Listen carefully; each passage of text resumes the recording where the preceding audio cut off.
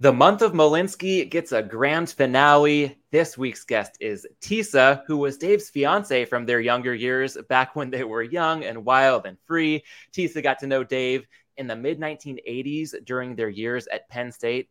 Today, I think you're all about to find out that she's about as well-rounded as Dave famously was. A little bit about Tisa's background. She's a skilled management consultant with over 30 years of experience in the pharmaceutical industry. Also a lecturer at the Wharton School at the University of Pennsylvania, where she teaches MBAs as well as executive MBAs, and privately coaches Wharton finance and economics PhD candidates. If that's not enough, Tisa is also a real estate investor and amateur genealogist, and for the last 15 years, she's run her own boutique communications and training firm. Today, she is married to Michael and the mother of two adopted sons and a Benedictine oblate. Together, they live a healthy distance outside of Philadelphia, and when not teaching, coaching, consulting, or waiting for the FDA to give her the green light so she can launch her product, Tisa is happily making meatloaf. Tisa, such an honor to have you on the show. Welcome to Props and Hops. Thanks, Matt. It's a pleasure to be here. Super excited to talk about one of my favorite people, the one, the only, Dave Malinsky. So, Matthew, if you could indulge me for a moment. In the spirit of your 2017 season with Dave, you had Beer of the Week. I brought my contribution to today's show. So I'll be sipping from a very small batch of homebrew, private reserve. It's a Belgian IPA. Isn't that beautiful? My little. Oh, that looks great. And for those listening, you'll see this on YouTube, but there's the Chimay glass as well. So this is proper glassware to go with a Belgian beer as well. Our beer is called Leper Water, but our Leper Water is delicious. So Professor Tisa has a short extra credit assignment for the students who need extra points to boost up their grades. Look up St. Bridget of Kildare, Ireland, to find her connection to beer. So, Matt, you and me, let's toast to Dave. All right, Tisa. Oh, I like the sound of that. Cheers to you. It's one of my favorite sounds in the world. I've got to ask, I will briefly tee up my beer. You mentioned this is homebrew. Tell us a little bit more about that process. How often do you have something available at home? It's one of those things that I have thought about doing for a while. Haven't gotten around to it yet, but it is so intriguing to me. So I'd love to hear more about that. So in the spirit of Malinsky, we're big beer fans here at our household. So we were homebrewing pre-children. And then since the children are at late teens, 20 now, there's been a 20-year hiatus because your house ends up smelling like a fraternity. And the older son gave my husband the ingredients to make one at Christmas time. So he's back now home brewing. So I call it the tea bag method, where you put all the materials in there and you steep it. So I'm not the chief of that. I'm the brewmaster assistant, keeping everything clean, kosher, and moving forward, and helping fix and adjust recipes as we go along. Our brewery is called Old City, as in Jerusalem. That's so amazing. I have a beer suggestion later, so we'll get to it. So I want to see if you've tried this kind of beer when we get there. Okay. I will definitely make sure to keep a pin in that thought. And I will let you know, in the spirit of making this a two-way street, I don't think I've got quite the beautiful introduction teed up for this beer, but I'm happy to be drinking a Cali Squeeze with blood orange. I'll hold up the can here. I don't have the proper glassware. This is great from the can. Right. It's by Firestone Walker Brewing, based in Paso Robles in basically wine country in southern central California. A really nice town, really good brewery. And this one is a wheat beer. It's 5% ABV, but with the blood orange, it has a nice citrusy kick. And as a nod to Dave, anytime I would queue up a beer of the week when we did House of Yards in 2017, he would always want to play around with potential pairings. And I know that Dave, as much of a food connoisseur as he was, I think Thai food took the cake for him, or at least Lotus of Siam, a world-class Thai restaurant in Las Vegas, was at the top of the list for him. So thinking of Dave, last night I had this beer paired with pad thai from a local spot, actually like a 3-minute walk from my house. And there's this wonderful woman, Angela, who is a one-person operation. She cooks, she answers the phones and places to-go orders, she waits tables, she does it all. I don't know how, but she makes a lot of excellent Thai food. I would have loved to share some with Dave had we been given the opportunity, but the pad Thai with a little bit of sweetness and then the citrus that you get from this beer, from that blood orange, just such a nice pairing. So this is good on its own. It's good with some pad Thai. And once again, cheers to Dave. One more sip. One more.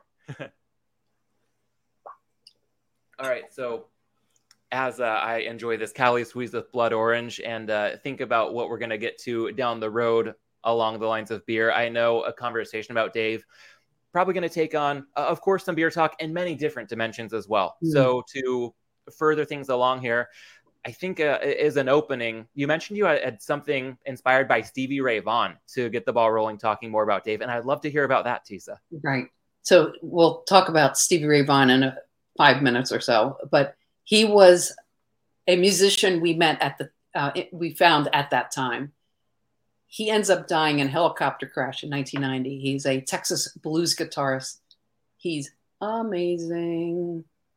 His brother is Jimmy Vaughan of the Thunderbirds and other bands. I don't know if you know him. Anyway, so I was thinking about Dave, and there's a line that Stevie has that says, "A jewel, one of those rarities who comes along once in a lifetime." And Dave is that jewel. So I'd like to thank you right up front for permitting me time, little old me, to talk about and share some stories about Dave. For those of you who know Dave, these stories will resonate. For those who did not know Dave, or maybe you know from business or personal, you'll hear stories from different points of view. These stories go back before his eldest nephew was even born. That's Tanner.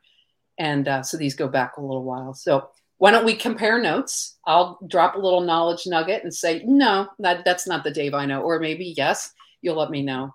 And we can, we'll go from there. But I'm going to do three little knowledge nuggets, if that's okay with you, Matt. The first is a Dave primer, or primer, however you like to say that, a Dave Malinsky 101. And then we'll segue to a short little study of how I met Dave. And then I'll segue to the last part, which is unpacking something that most people do not know about Dave. And hopefully you'll be in admiration, and perhaps maybe it'll inspire you. So that sounds excellent. Yeah. Another sip of that lovely little can of something you had there. While we look back at age-wise, he was mid-20s, early to mid-20s. And already, Dave at that age was an exceptional soul. So, Mr. Matt, the Dave 101 primer, I have 5 topics for you, so you can pick which one you would like to start with. Little and they Jeopardy action. Beer, bites, books, Bruce, and the betting business. Which one of the categories would you like me to tackle first? All right. I must say, first off, the level of preparation that you have clearly put into this, I appreciate so greatly. I take it as one of the highest compliments when I have guests on the show and they'll thank me for the prep that I put in. Yes. But you're making my job easy here. And I think I am far from the only one who will be mesmerized by this conversation. That much is clear right out of the gate. And you know what? If we open this up with a beer of the week, then let's go with beer to kick off the Dave primer as well, please. I love you too, Matt. That's great.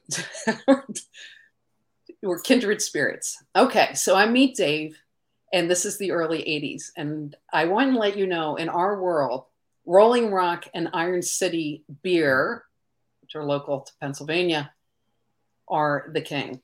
So these are decades before craft brews. So these are air times for thirsty souls.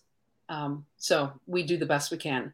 So Dave has an approach, a philosophy, which shows up in this thing where you were doing the beers, right? 2017. And you're talking about little gems, little jewels that you discover, and you're sharing them among yourselves and your colleagues. So Dave believed in passing it forward, paying it forward. So once we found something other than, let's say, Miller Lite in State College, we would tell others about it. But when you go to the bars, there's a billion bars in State College, but they're selling most of that.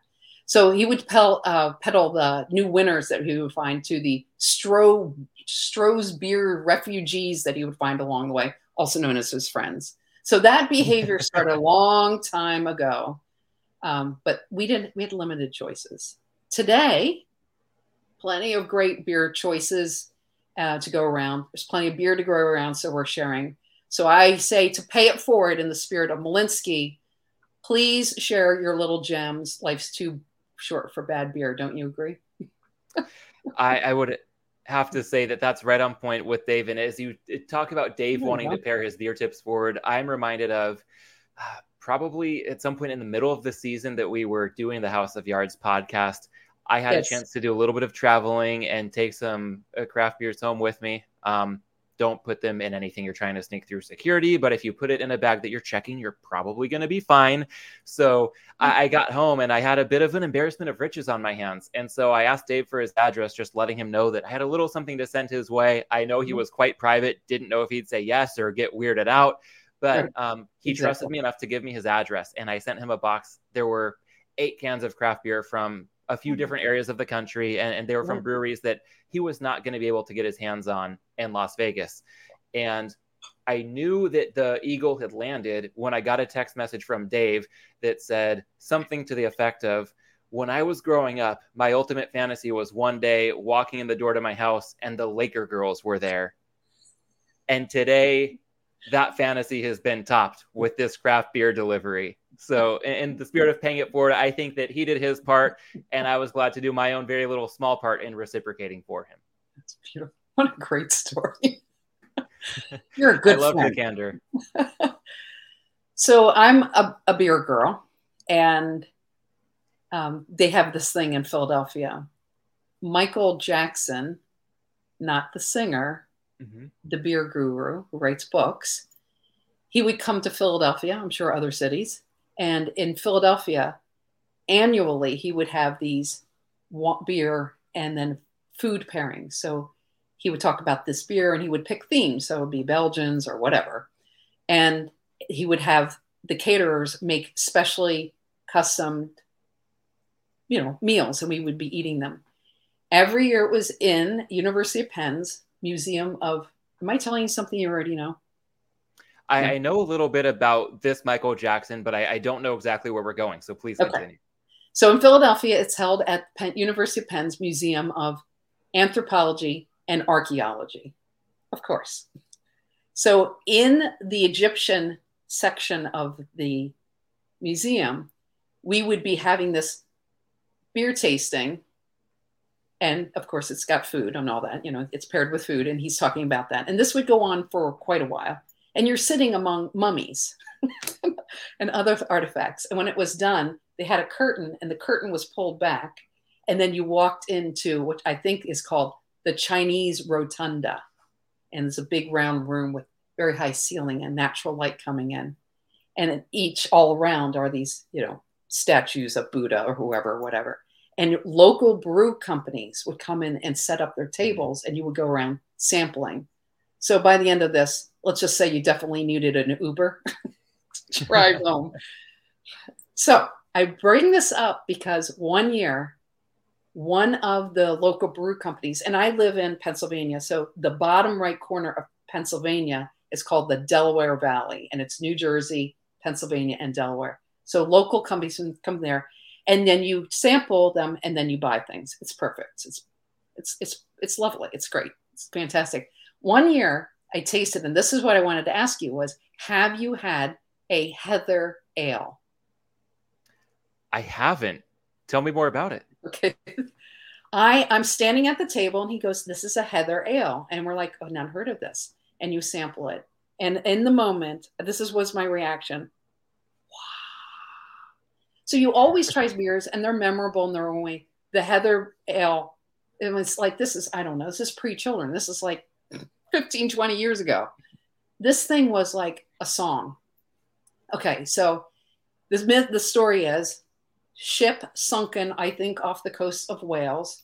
They go down, they get the bottles out of this ship. They culture the yeast, and this is now the child out of what was sitting at the bottom of the ocean. So this is more of a medieval era style beer, they say. I don't know. But anyway, I meet this and I go, this is unbelievable. So it was around that time that inspired this home brewing. We have to do more of this. And at that session, I also had an alt ale. Have you had an alt, A-L-T, German style beer? I think when I see it out here, yeah, because of the German style, I'll see it described as an alt beer, A-L-T-B-I-E-R, kind Right. of is all one word. So I definitely gravitate toward hoppier beers, but haven't had enough alt beers in my day. Oh, well, we went home. Hubby's like inspired, God has kissed him, and he makes this beautiful alt. It's one of the first beers he ever made, and we called it Abraham's Alt because it's Old City, and we're doing this whole Old Testament thing going on there. So Abraham's Alt, it was poetry. So that was beautiful. So think about if you could find somewhere, you're in California, so you're in beer paradise, heather ale, and try an alt. Everybody makes them differently. So that was fun. So thanks for sharing that. I just wanted to share my little beer nuggets with you as well. Lots of beer drinking with Dave. Yeah, lots of. I know he was also really good when it came to wine, and I think some spirits. I haven't worked my way up that far yet, but the craft beer definitely was a good common bond between the two of us, and now with you as well. Yes, exactly. Thank you. So next one goes with it is the bites. Dave was the original foodie before they invented the word foodie. I heard the word, I went, okay, I'm drinking this heather ale going, Dave would love this. So foodie. So rolling back the clock, this is the 1980s, State College, Central Pennsylvania, not a food mecca for foodies. I mean, you're not going there for food. So you have limited choices. So my question is, he was a foodie then, and I'm guessing that he's a foodie later. Is that true? Absolutely. I would say that's an understatement. So as much as he could have been a foodie then, and I'm curious what you have to say, I feel like that either stayed at the same level or perhaps even ratcheted up over the years. I think he ratcheted up because probably his bank account was ratcheted up. So he finds this little new joint in State College, College Avenue, and it has a food type that was new, and I'm going to unveil it in a second. And this type of food, later, Tisa's like, this is the best food I have ever had in the United States. So I've been around. So different regions have different foods. And I go, oh, this is great food. And the first time I had it was in State College, Pennsylvania. And I'm like, what is this? Cajun. New Orleans. I'm like, if I can only ever visit one food place in the United States again, I need to go back to New Orleans. So what happened was I was on a business trip there, and business trips tend to be short, and the entire East Coast is snowed in. So every airport from Maine all the way down beyond Orlando is closed. And I'm trying to get back to PHL, Philly. And the only open airport is Miami. Well, what does that get me? The entire United States is traveling east, going to Miami. It doesn't get me anything. Oh, well, I guess I must stay another 2 nights in New Orleans. We ate at Paul Prudhomme's restaurant. We ate the place out. We were with other folks. The food and drink in New Orleans is unreal. It was great. So that was my foodie with Dave. Constantly. It's tough to keep a waistline with this guy. I was always amazed too by getting to meet up with him it was probably 3 or 4 of the longest lunches I've ever had are the lunches that I was fortunate to enjoy with Dave. And we went to a really good Thai place called Arawan Thai. That was near the original Lotus of Sam location in Vegas. Okay. Lotus was closed for a bit. I believe they had a fire at the original spot. So this was the next best option. But Arawan Thai food was really good. We did an American spot. My wife skews more toward a plant-based diet, and he found a dynamite spot called Vegination in downtown Las Vegas. Even omnivores I've gone there with have, by and large, had exceptional things to say about it. Wow. He would just pick the best places, tailor them to anybody's preferences across the group that would be attending. And I remember specifically Vegination because it was in downtown Vegas, thinking, all right, Dave's a big deal. I'm fortunate to be getting maybe an hour of his time for this lunch. My wife was Yes. with me. My older brother was with me. And I just parked on the street, and there was metered parking with, a time limit. I forget what the limit was, but I figured there's going to be no issue here. Like, Dave's going to have better things to do sooner rather than later.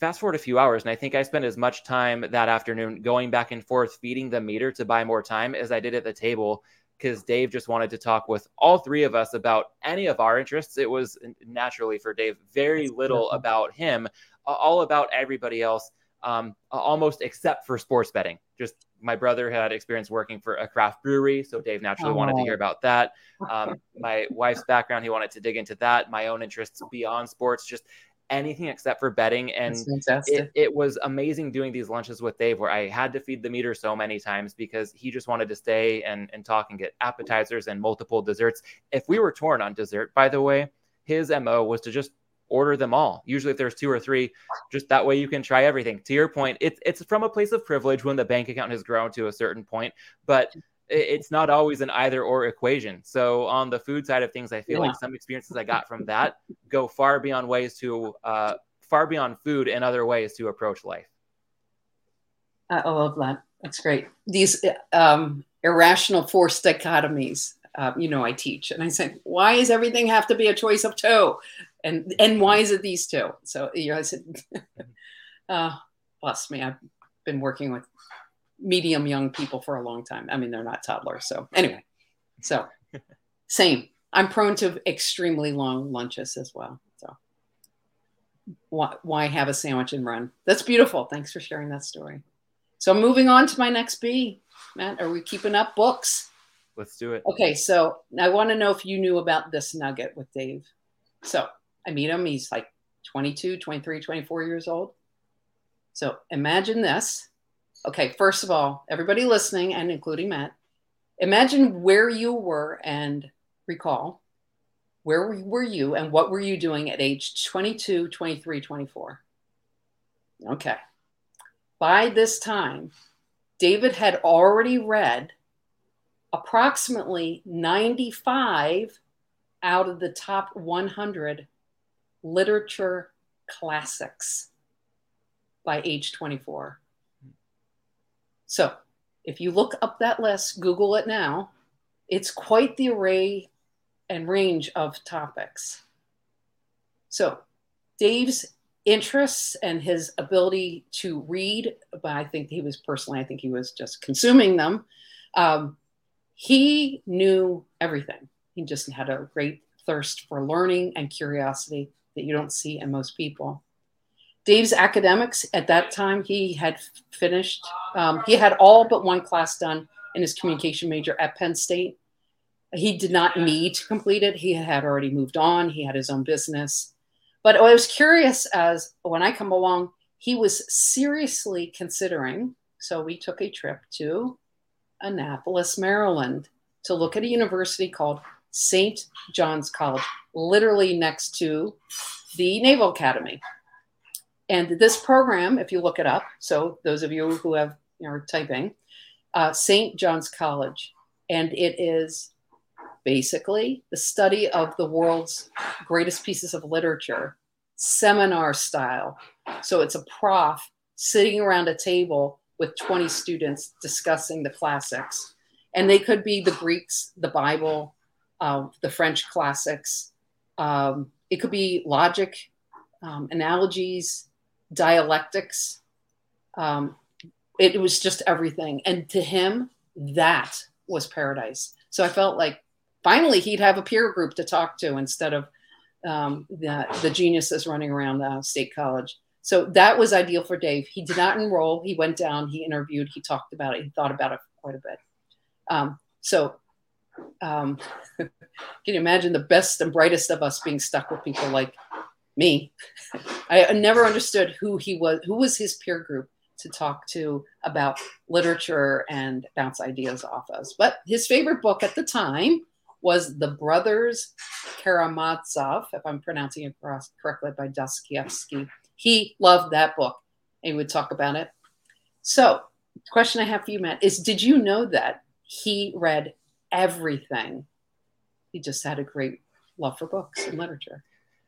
I appreciate the specifics that you shared because I knew that Dave was a voracious reader. I didn't know to that level with the classics or looking at St. John's College just to really dig in even further.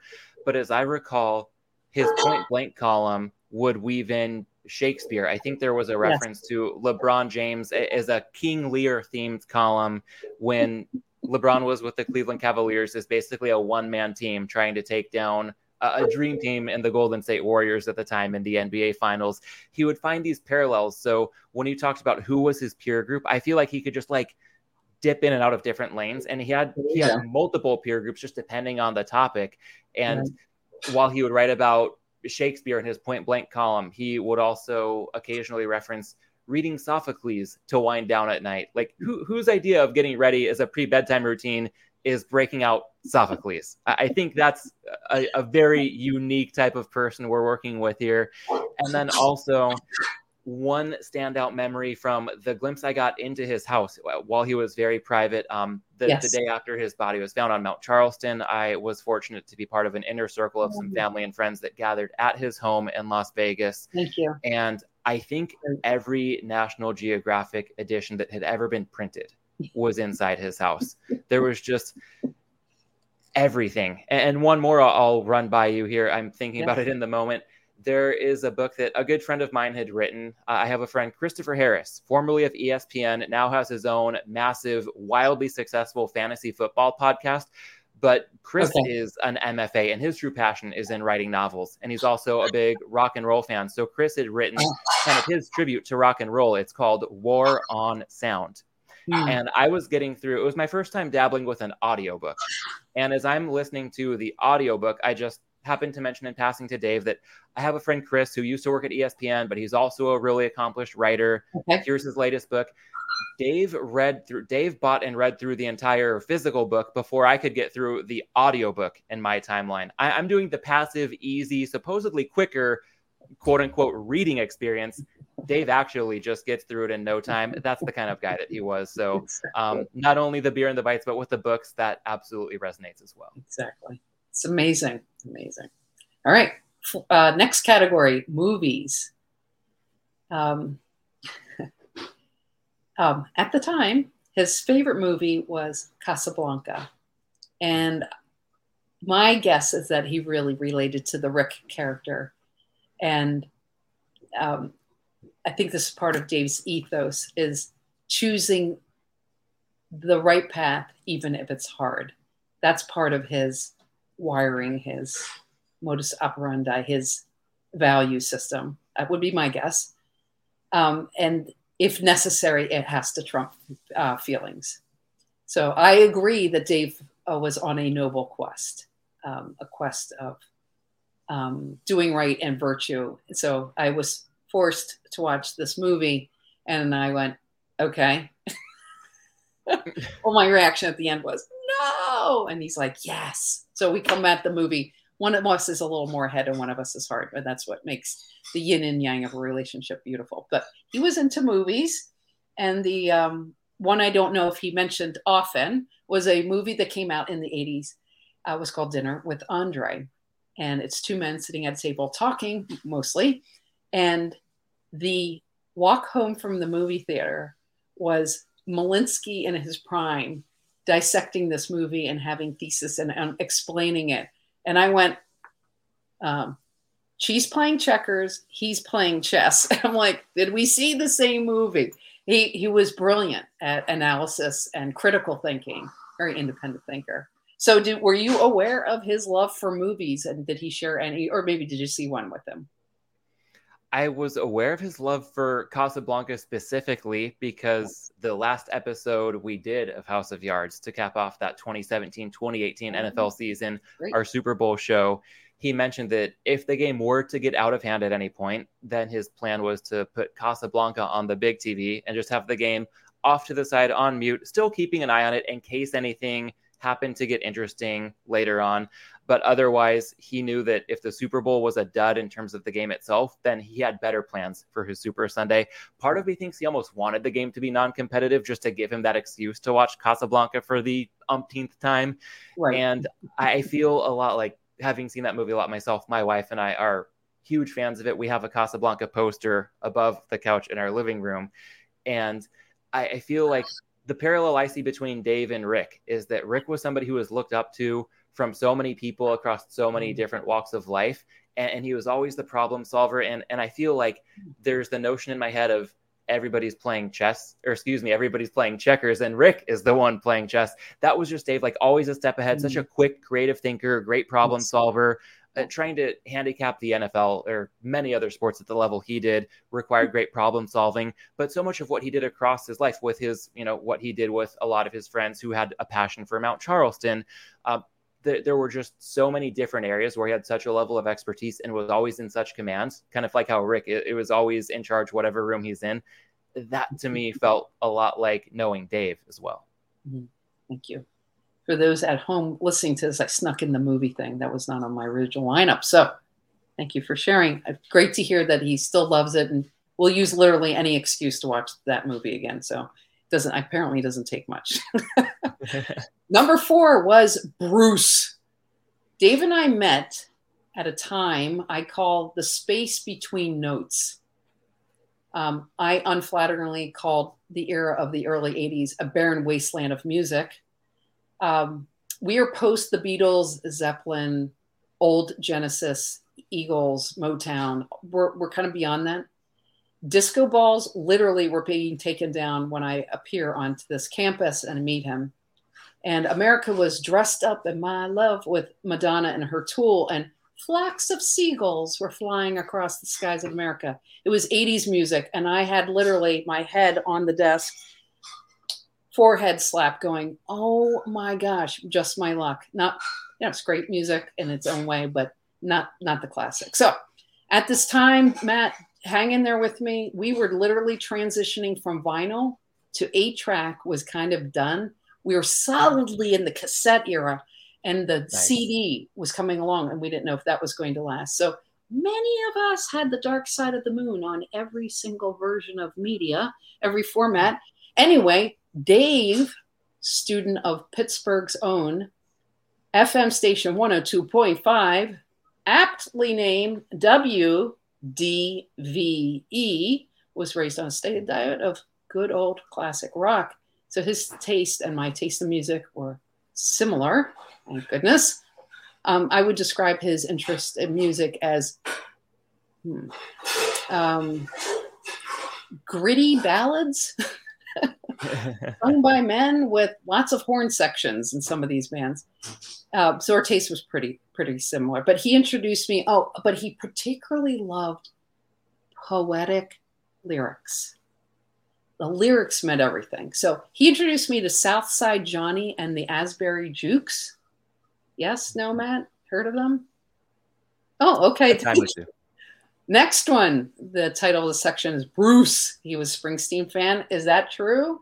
Is that my old memory working? I think if we were to go back and tally up all the times that Dave queued up what he would call the jukebox in the Point Blank column, a time or two every week, he would drop in a YouTube video to a live recording, almost always classic rock. And Bruce may have outnumbered every other artist combined. And I think that part of it was that the Dave that I knew in his mid to later 50s, yes, I've heard that he had developed an appreciation for how Springsteen did some of his best work after the age of 60. And I think that Dave was getting to that part of his life where, okay, mid to late 50s, it's maybe the back nine, as a lot of people would refer to it. Sure. But I feel like when I first met Dave, he talked about his life as being maybe in like the late second quarter. I'm mixing my sports metaphors here. Sure, back nine in golf, late second quarter if we're talking basketball. But I like that because it showed me that he still had, a lot of aspiration to do different things and make a positive contribution and continue to grow at his craft. So I think not just the music, but a lot of the growth within Bruce Springsteen's catalog and otherwise that Dave witnessed was really inspiring to him. In fact, for those watching on YouTube, I do have my Springsteen t-shirt on from seeing him earlier this year in Denver. My wife and I made the trip to see Bruce, and he wrapped up, as he does, I think, with most songs on his current tour, with one of his newer songs. It's called I'll See You in My Dreams, and it's from his Letter to You album that dropped in 2020. And it just felt so fitting to have that cap off. It was my first time seeing Bruce. Obviously, Dave was very top of mind. So yeah, as you mentioned, Springsteen, then absolutely that appreciation, I could say, only grew over the years.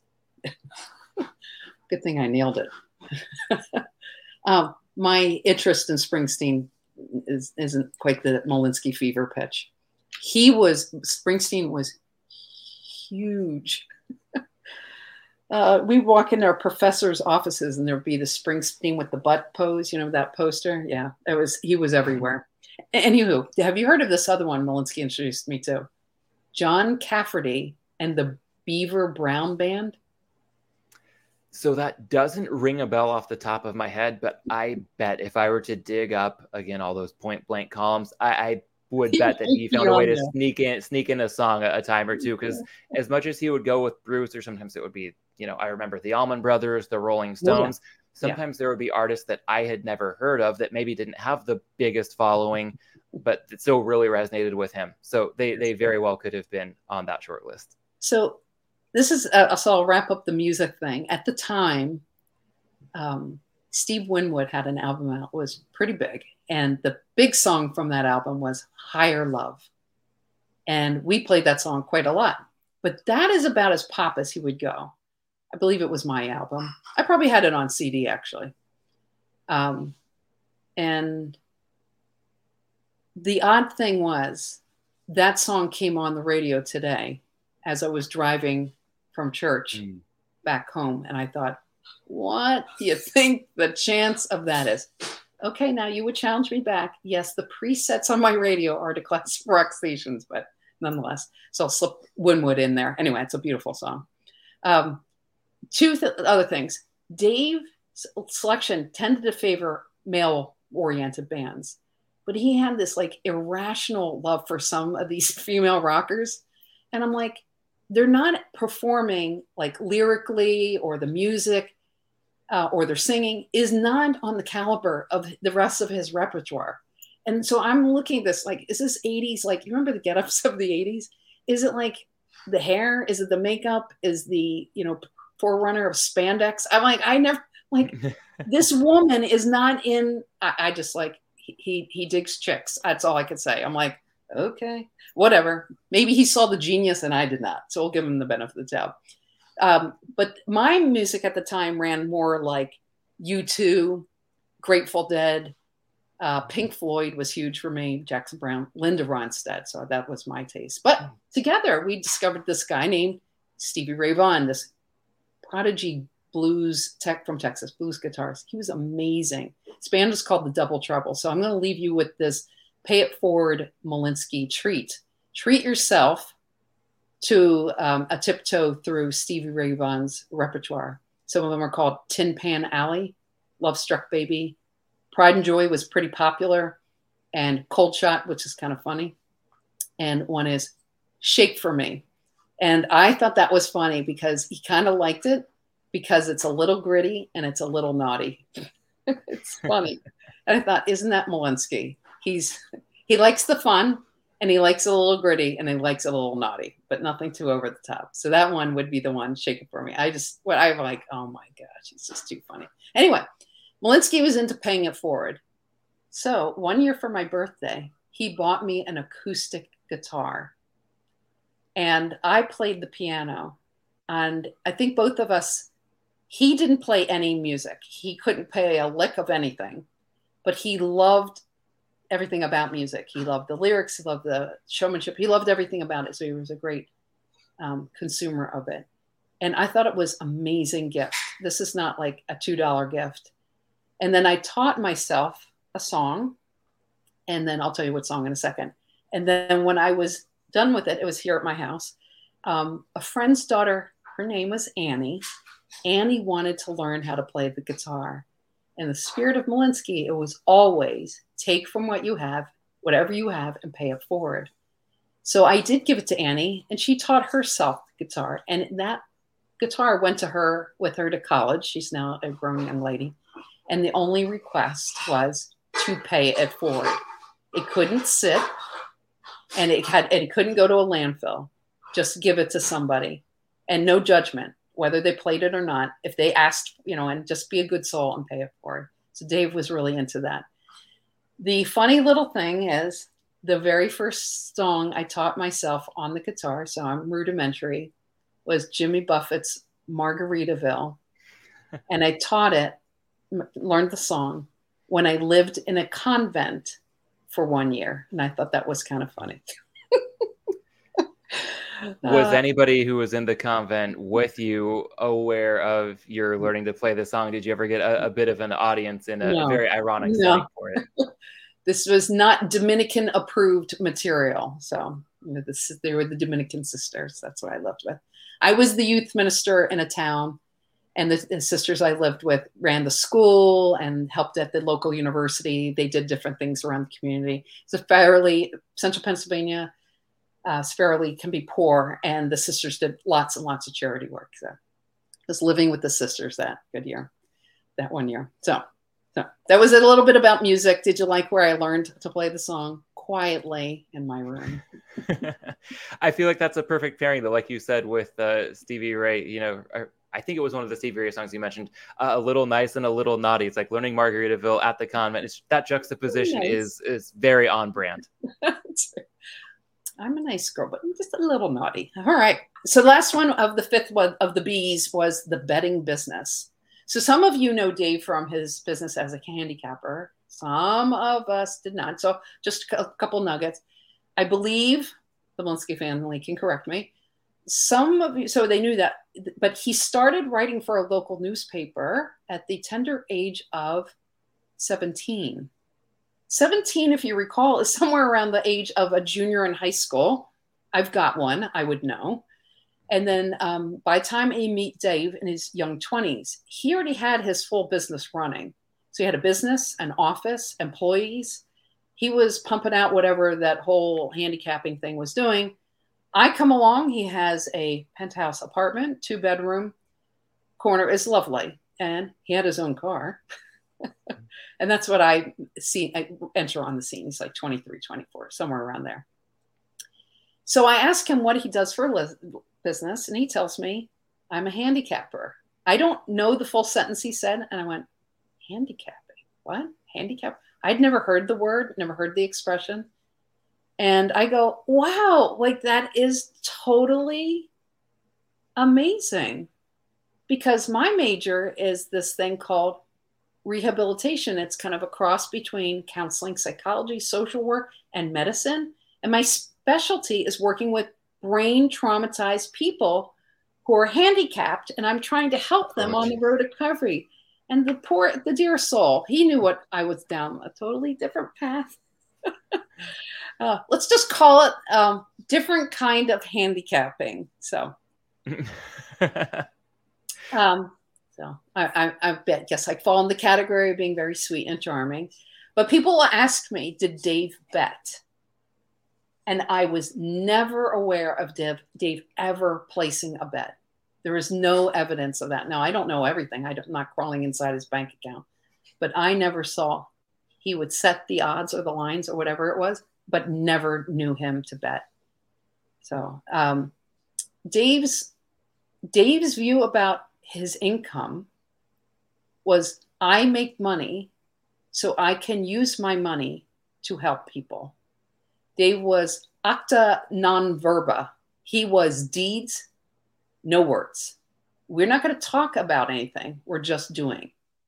I thought that was interesting. So there was not a lot of talking about it. And there was never a hint of like nefarious or anything. I thought that was interesting. So that was my take on the business. And there ends my sole knowledge about whatever in the world he was doing with handicapping. So over time, as you got to know him better, aside from the very endearing anecdote about mistaking handicapping for another meaning, that first time around. Charming. Was there anything that came into your purview when it came to Dave the handicapper? Or I can let the cat out of the bag. He did place a bet or two from time to time over the years. Okay. Did that enter into the relationship at any point down the road, or with you, how much of it was like so many of the rest of us, Dave would want to talk about anything except for betting, or how much of it, because of your special relationship, might have been, hey, this is what I do. I'd like you to have maybe at least some level of understanding with it. Did he try to, bring that into your life in any meaningful way? He only brought it in because I asked what it was and what it was. And that was only reactive, never proactive. There isn't I don't know if I've already said this, there isn't a sport that by the time I'm in college, I don't play competently. I can golf, basketball, baseball, anything. I can do anything. Product of 4 older brothers, there is no choice. We need a shortstop. So there you go. We had our own team. So anyway, no, there was no excessive talking about sports. The only thing is sports is always on TV, but sports are played at certain times of the day. And there's huge portions of the time where the TV is not on and he's reading and it's a very quiet life. So it never really ever consumed saying, you have a job and I have a job and we're each doing our job and then we come together. But yeah, it in no way consumed the air of the conversation. And there was no talking about sports. So I had I have the Landis experience. We're going to talk about everything other than sports and betting on sports. I'd love to dig into that a bit more and move on from this. Like, again, I think of it as a mini game of Jeopardy you set up with all the different categories. The 5 Bs plus movies is a bonus about Dave. Bonus, so, yeah. Thank you for the primer there. And digging in more into how you met Dave and how the relationship progressed, how would you describe that time of your life? Well, the meeting, I think is funny. I'm not sure he'd characterize it this way, but you get just my half of the story. So when you get to heaven, you can ask him the question. So the meeting of Dave, I'll just explain. The first part of the story was, so I'll frame it as Dave ends up becoming the investor arm of charities. He has positioned himself as a benefactor, and he sees me as entering into this enterprise that he has running, very much a philanthropist. And he's doing this in different ways. And so he goes, I'm an easy recruit because we're not going to talk sports and betting. This is what we spend our time talking about. So the first meeting, the first part is, at this time, I'm at Penn State, and Penn State at the time has like 36,000 students, and 1/3 of the student body is Roman Catholic. And they have their own chapel building, multi-denominational. If you're a registered religion, you can be in this building. The Catholics own probably, I'd say, at least 3 offices. So next door is the Lutherans, next door to us was the Episcopalians. Across the hall was some lovely, I can't remember them, non-denominational group, and this is in the building. And at the time, and for the 4 years I lived there, I was part of that community, and I was co-leading for the last 2 years this enterprise. That's a lot of Holy Communion to give out on a Sunday. We're running quite an operation, and we had these 3 priests from the famous town of Latrobe, Pennsylvania, home of Rolling Rock. And they were Benedictines. Maybe they were Benedictines. I don't recall. So anyway, I come along and I am quite in my element here. And I'm running this student organization. And I was called to a meeting 2 doors down with the Episcopalians. So I walk into this room and the room is pretty filled. I'm on town. The room is filled with students and everybody's jammed around a little coffee table. And it's all mishmash of students. And I take the last seat. And sitting across from me I'm still in touch with her, civil engineer girlfriend sitting right across from me. She's Episcopalian. And I nod to her and the meeting starts. And I am I'm in command of what's going on here. They're not starting this meeting until I get there because I will get things done in a very nice way. But I'm a doer and we're going to plan and do. And so we need, and I'm the Catholic representative, and I have no idea what Father wants to do, but he's going to run this. So I walk in the room, and I absolutely in no way even notice that he's in this room. This is not a big room. And he is sitting right behind my girlfriend, and I don't pay any attention. And my eyes are on the priest. He's talking, he's laying it out, got my notebook. And the first time I noticed him was when he speaks, and I hear a male's voice, and I went, there's a dude here. And I look up, and I pay no attention to him. He makes whatever statement he says, blah, blah, blah. Meeting ends, and I leave. However, out of the mouth, Dave Malinsky, he noticed me. So Dave is now trying to orchestrate second meeting, and this is where it gets funny. Every year, apparently, Malinsky hosts a Christmas party, and it's fairly formal, and you're supposed to dress up for this thing. And he makes sure that I'm going to get an invite to this party, and that it's orchestrated in a way that I'm not showing up to a strange man's house I don't know alone. So he's like, oh, and so it's told to me that all these people that I would know are invited. So I go with my very good girlfriend. And he lives in an apartment where you just don't walk in. It's never not a building students would ever walk into. It's a nice place. And we get buzzed in or whatever. And he has his bouncers at the door.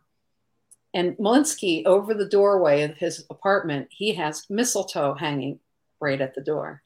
And he's part of the team greeting people.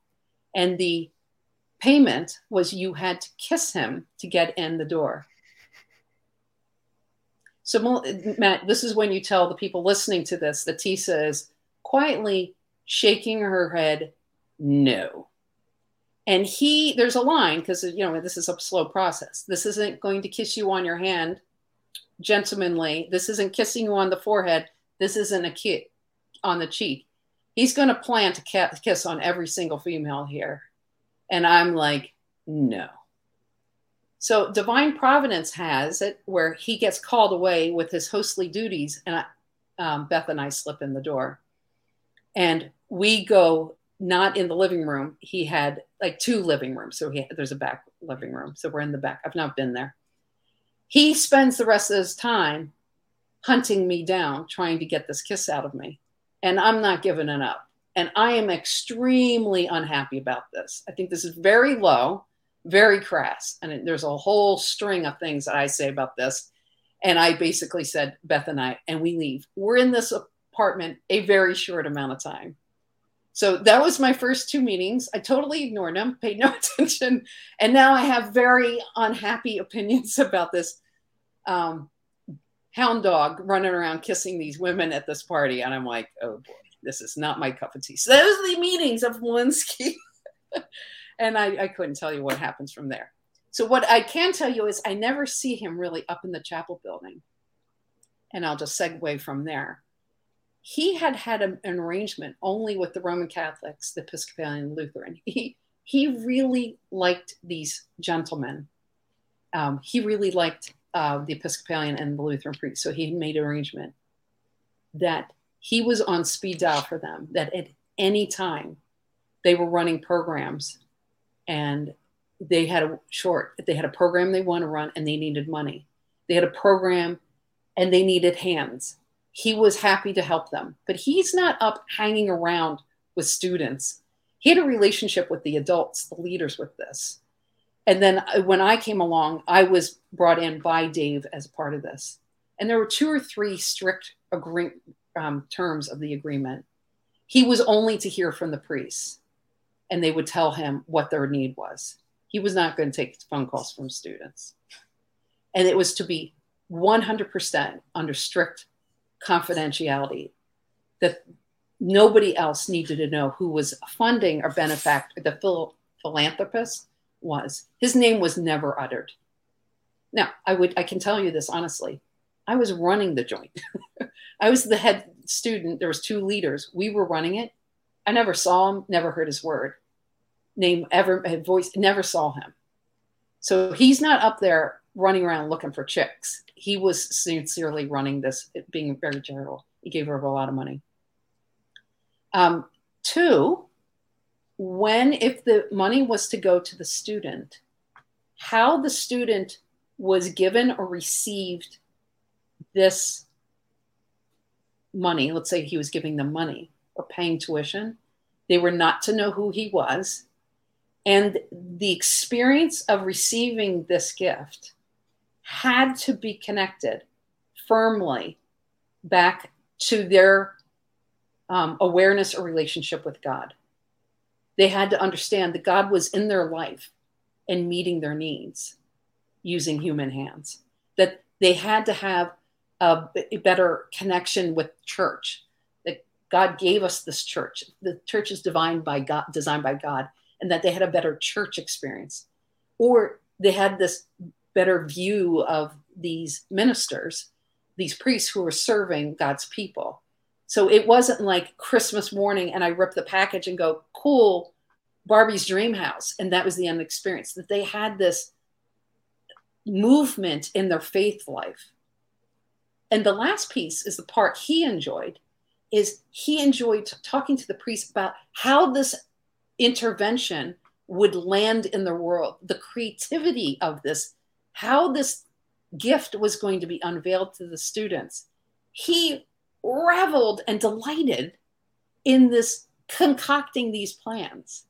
So if I could, I just wanted to tell one story. This one, I was blown away by this one. Please do. Yeah, give us a peek behind the curtain on some of the specifics of how this came to life.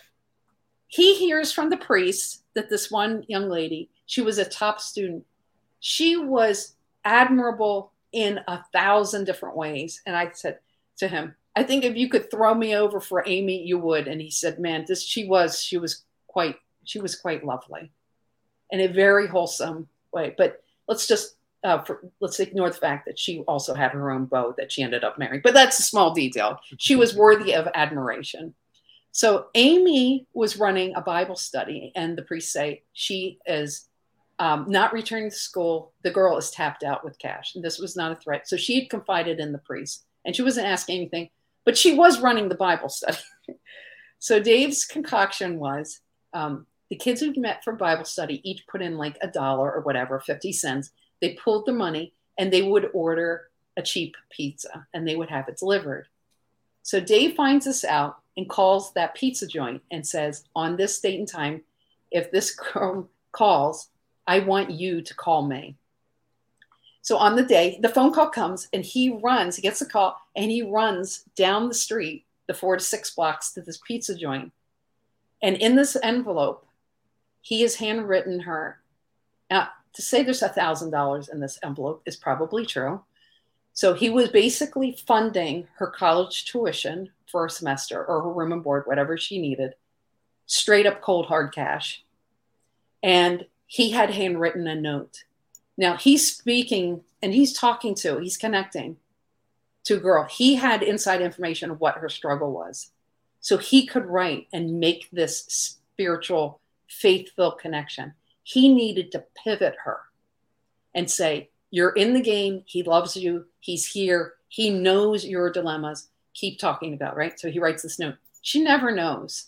This is the first utterance of this story I've ever said out loud. She doesn't know it's him. She never knows who it is.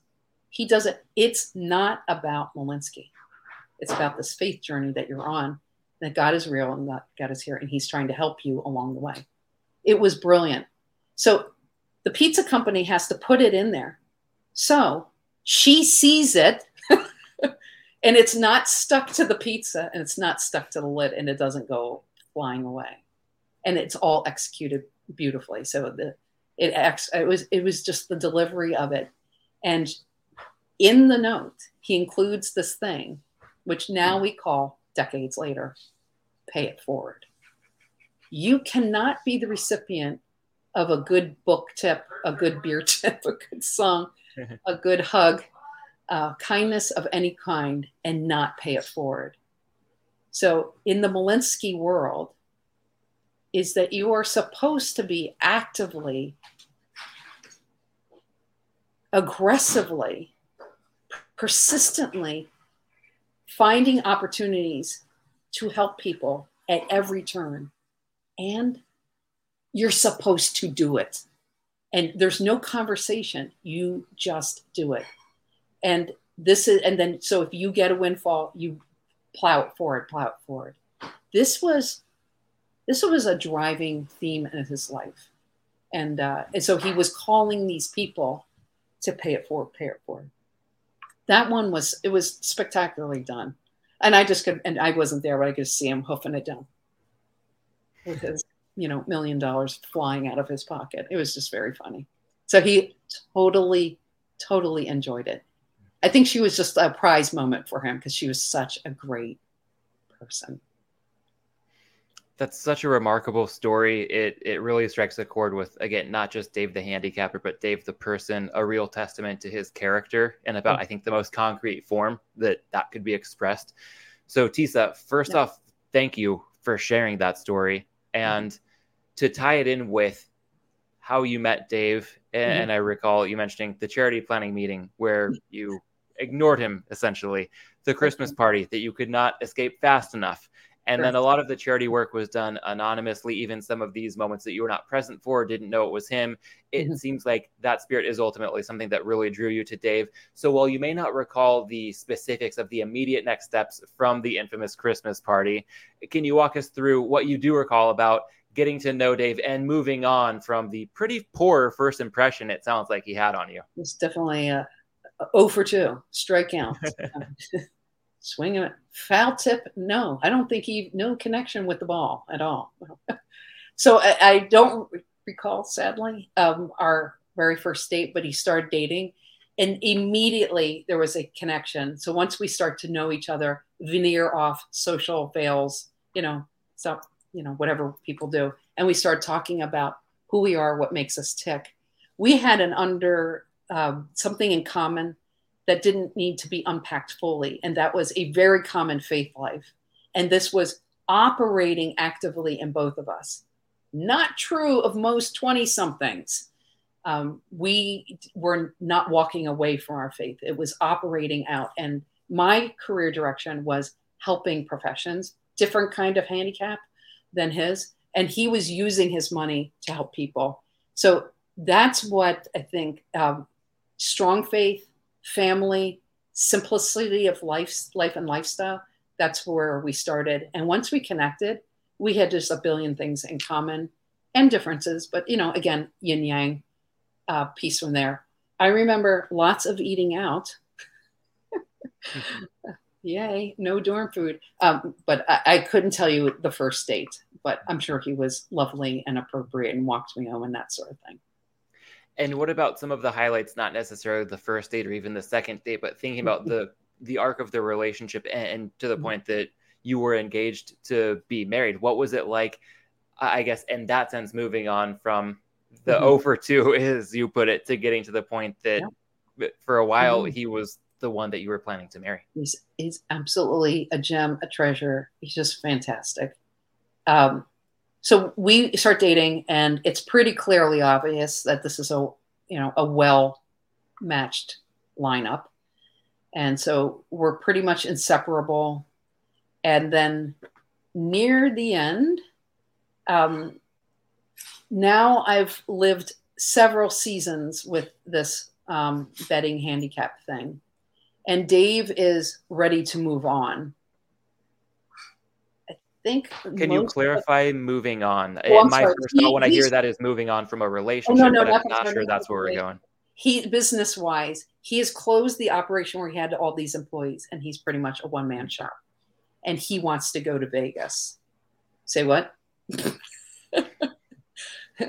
Country bumpkin from Pennsylvania.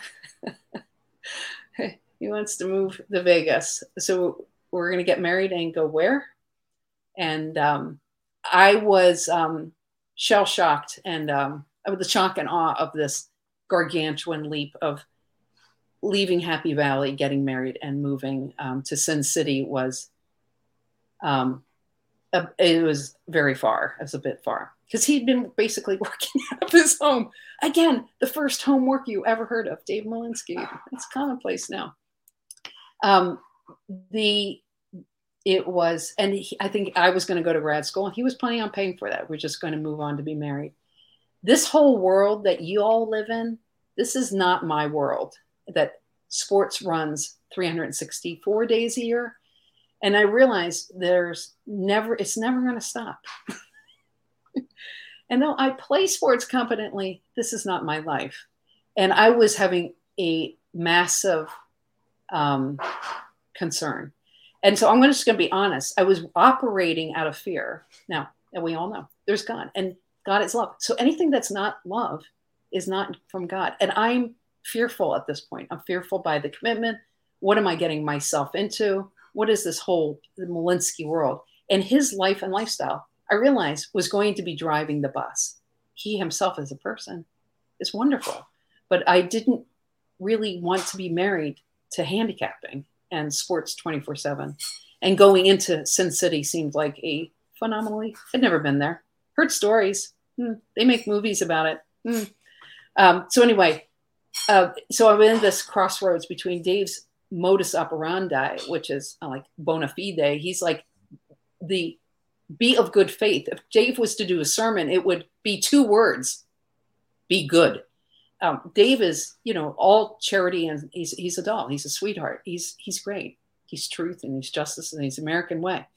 But I was having not a problem with this code of conduct. It was this lifestyle thing, and I was operating out of fear, which makes you very small and timid and not super rational. So it was a crisis for me. And with that in mind, what do you recall about, maybe there was a singular moment, maybe it was the accumulation of these thoughts over a certain period of time, but realizing that the right thing for you was to call it off? Yeah. So we had 100 million conversations about it, and that seemed to be the right thing. And he actually brokered an interim step. He said, what if we just, hey, we're not getting married and I'll move somewhere, but I'm still in the world, in the picture. And we did that for a while.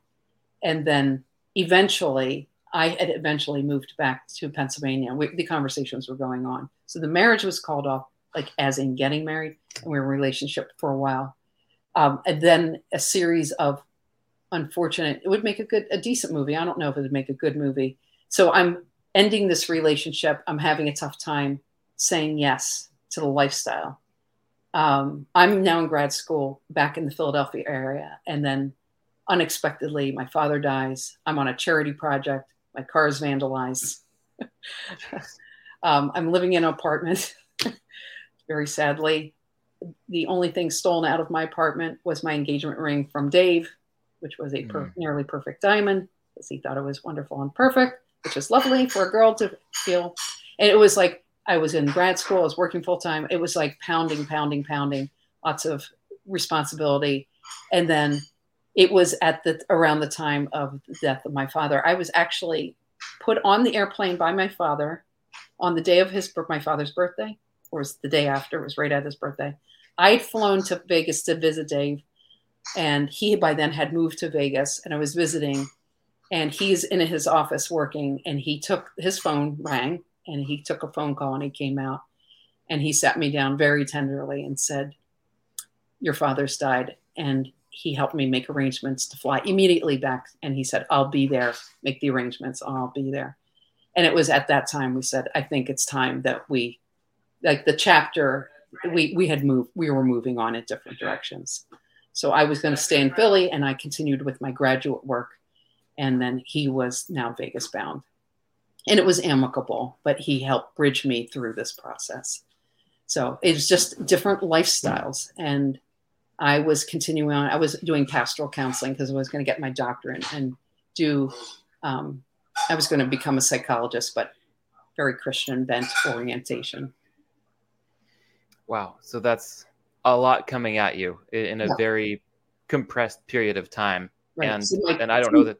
2 nights of shining armor, David and my dad were both exiting the scene at the same time. And I'm like, no, I admit that I was the catalyst for one of them ending. I had nothing to do with my father's ending. So I just want to go on working for that. So where do you go from there? So you dig deep, recenter, faith life. I'm already a very active, faith-filled person. and you do what most people do, which is baby steps, one day at a time. And I knew where I wanted to go with my career. And godly interventions of people along the way. So my family is shattered. My father died at 59. I am 59. So each child that they get to 59 goes, okay. I don't have the same arrhythmia that he has, but I have the one child with the arrhythmia. And my mother goes, great, fantastic, keep it together, girl. So I just started going to school. So my focus was get my doctorate and go on that path. And I ended up with a day job because I had a mildly biology background, medical background from undergrad. I ended up taking a job at a pharmaceutical company. And once I got there, immediately they said, we have this job as a trainer. And I had been in this major which is housed in the college education. So I had taken 1 billion education classes, and I go, I can teach. And so I started teaching adults everything about the pharmaceutical process, about science and databases and you name it, the process. I started learning it, and I've been teaching it for 30 something years. So there's really not much about pharma I don't know at this point. Now the deep science, I'm not a scientist. I don't make that individual product, but my job is when you come to the company, I'm your corporate angel, and I teach you your job. And the faster you get it and you're confident is better for all of us. And that's what I do. So I started, one thing led to another, and then I stopped becoming a psychiatrist, and I've been doing corporate training. And then from there, I started my own consulting company. And so over time, I just became more confident, more capable, more skilled. And so I've been in companies and running my own firm. I started my very first firm in 1993 when I didn't know better to say no. I jumped in and then started doing that. And then, so just consulting, employment. And then the next wrinkle was, after consulting, was real estate investing. I started reading and realizing I'm doing active income. I needed to do passive income. And I'm the CFO for my family. So I started learning more and more about finance. I've got a knack for it. And so I've just been running the finances now for my family for the years we've been married. And yeah, so I just started growing from there and dug out of it and then realized along the way. But spiritually, I think some of the concerns, and you eat your anxiety and concern, and it shows up in your body. So for me, it showed up like an arrhythmia and some other things, because it's just, life is gritty and tough and eking it out. And I've had where the employer, has laid off 50 to 70,000 people, and I'm one of them. So I was the family breadwinner at one point. I was never even raised to even have a job. It was just, girl, you just go to college and we'll see what happens from there. The girls weren't raised to have careers. So I thought it was funny that I ended up becoming the breadwinner. And so when I lost my job, my husband, who was the stay-at-home parent, he switched. So we always had somebody home with the children. So then for the last several years, I've been home with the children. Ironically, we were never able to have children. My husband had cancer. I've had cancer. We weren't able to have children. We adopted the children. And you don't need to hear all about that. But the children have their own challenges. All children do. But our second son is from Guatemala. He has definitely significant developmental delays. And I said, Lord, now I get it. I get it.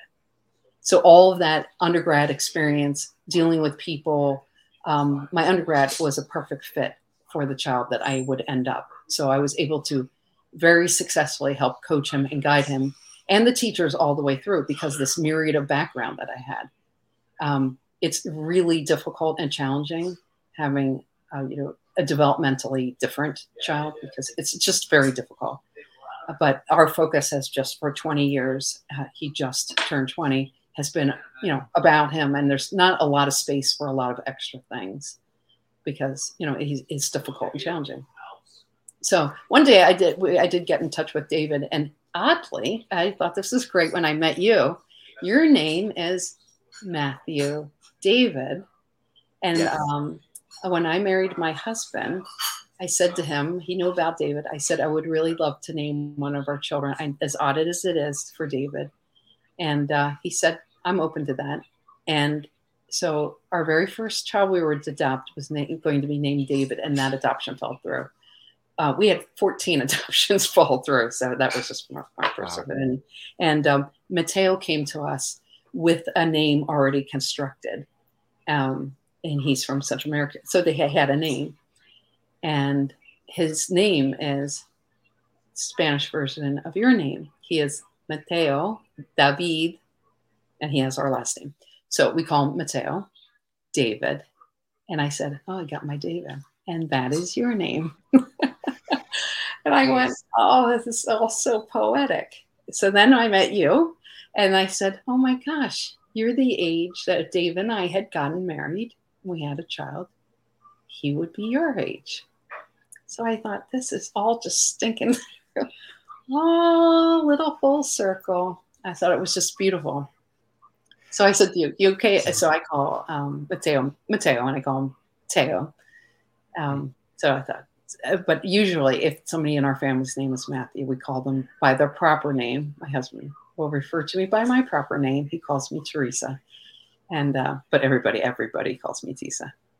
And I thought, that's funny. I said, I might slip in a Matthew every once in a while. So that's our little story, that you crawl out of it. I felt like I really rifted my time vortex. I caused a delay in my path or my development. And it was nitty gritty digging out of it. And Dad's death really, really, really, really didn't. It compounded my sorrow and misery. But you channel and get back to basics, and they dig out of it. And there is light. Lord is with you. And so what you find out is I said, I was not real keen about jumping up and down about having children. I just thought in today's culture, and it turns out we weren't able to have children, but it really made me slow down and think about what, again, not a fear-based decision. I'm doing that. Let's not make fear-based decisions. And Mike helped me unpack what is the concern. And we ended up, because of the adoption process, the whole thing is slowed down. And you have to unpack what is your motivation, what is likely to happen. And for me, the social workers come in and they talk to you about that, what is likely to happen in a year, 5 years, 10 years. And it's the whole mosaic was unpacked, and you pick up each piece. That was helpful, because adoption process is harrowing. The girls are in generally terrible situations, and it financially is devastating for the adoptive parents. And we had to make sure that we were ready for the long haul over like a 40-year period.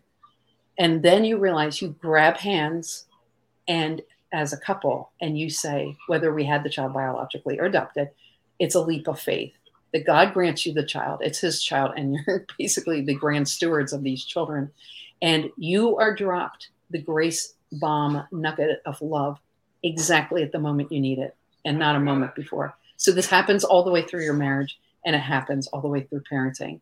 And it was only upon my mother has just died. So when the story of the rift with Dave and I, my dad had just died, and here we are 30 years later, and you call and say, I'd love to talk to you about Dave. And my mother has just suddenly died. She was actually at 94 in very good health, and boom, died. And I went, well, okay, once again, this is the Malinsky full circle. It seems poetic that this all came together at this time. And then I've forgotten what I was saying there, so I'll just pause there. So you get there, and your grace moments is to not make fear-based decision. Get the data you need, but you have to leap of faith, and you will get what you need when you need it. And I was at the funeral, and I was seeing my California-based niece who lives in LA, Santa Monica. She was meeting her cousins for the first time. She had come to the East Coast, and she said, so what have you learned about parenting? It's way better than people make it seem. And the parenting actually draws you much closer to God. It's a joy much more than a headache, and you get what you need when you need it, but you have to walk in faith. That's what I learned. And I would tell young Tisa that, but I didn't have a partner, somebody to coach me at that time.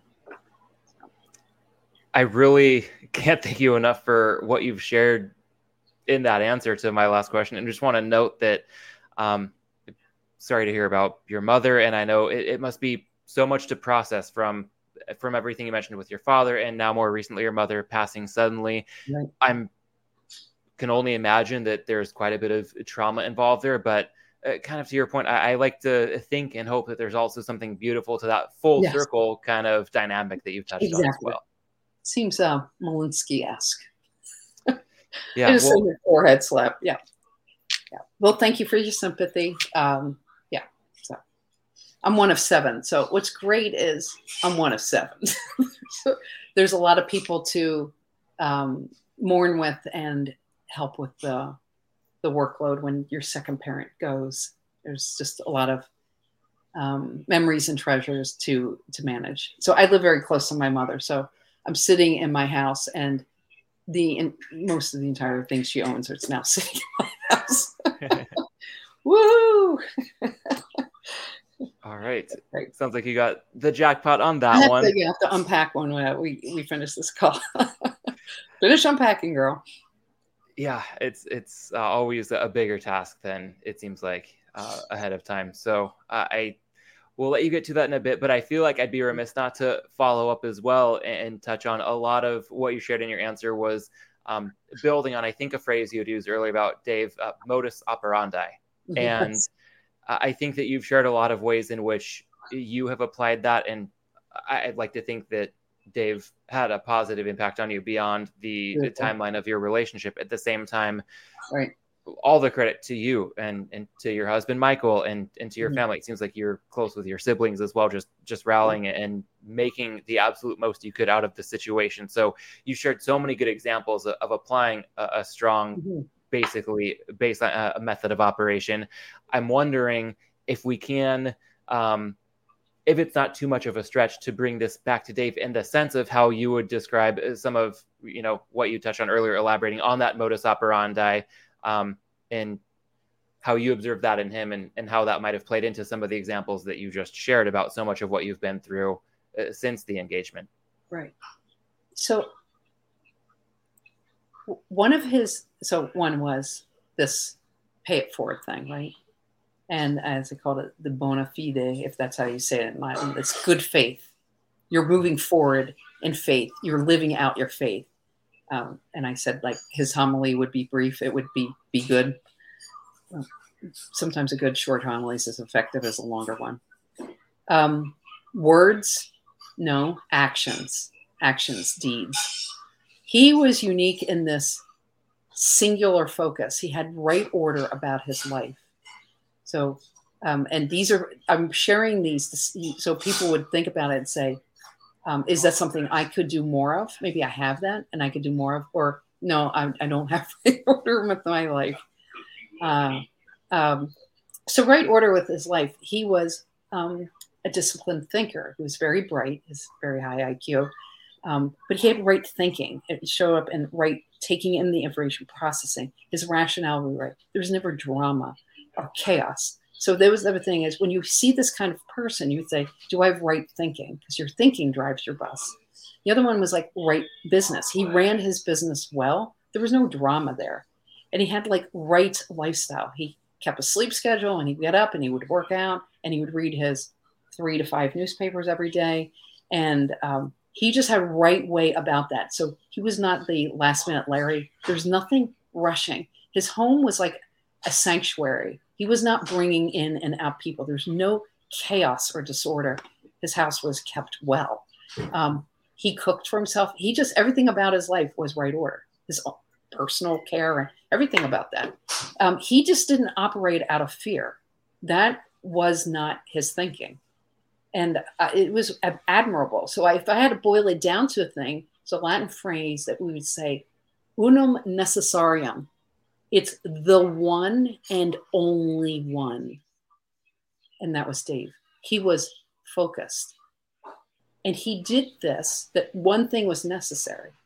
And he had that one thing, and he was focused on that. And then it lives out from his life, right thinking, right lifestyle habits, and it carried out. And it was like a trueness.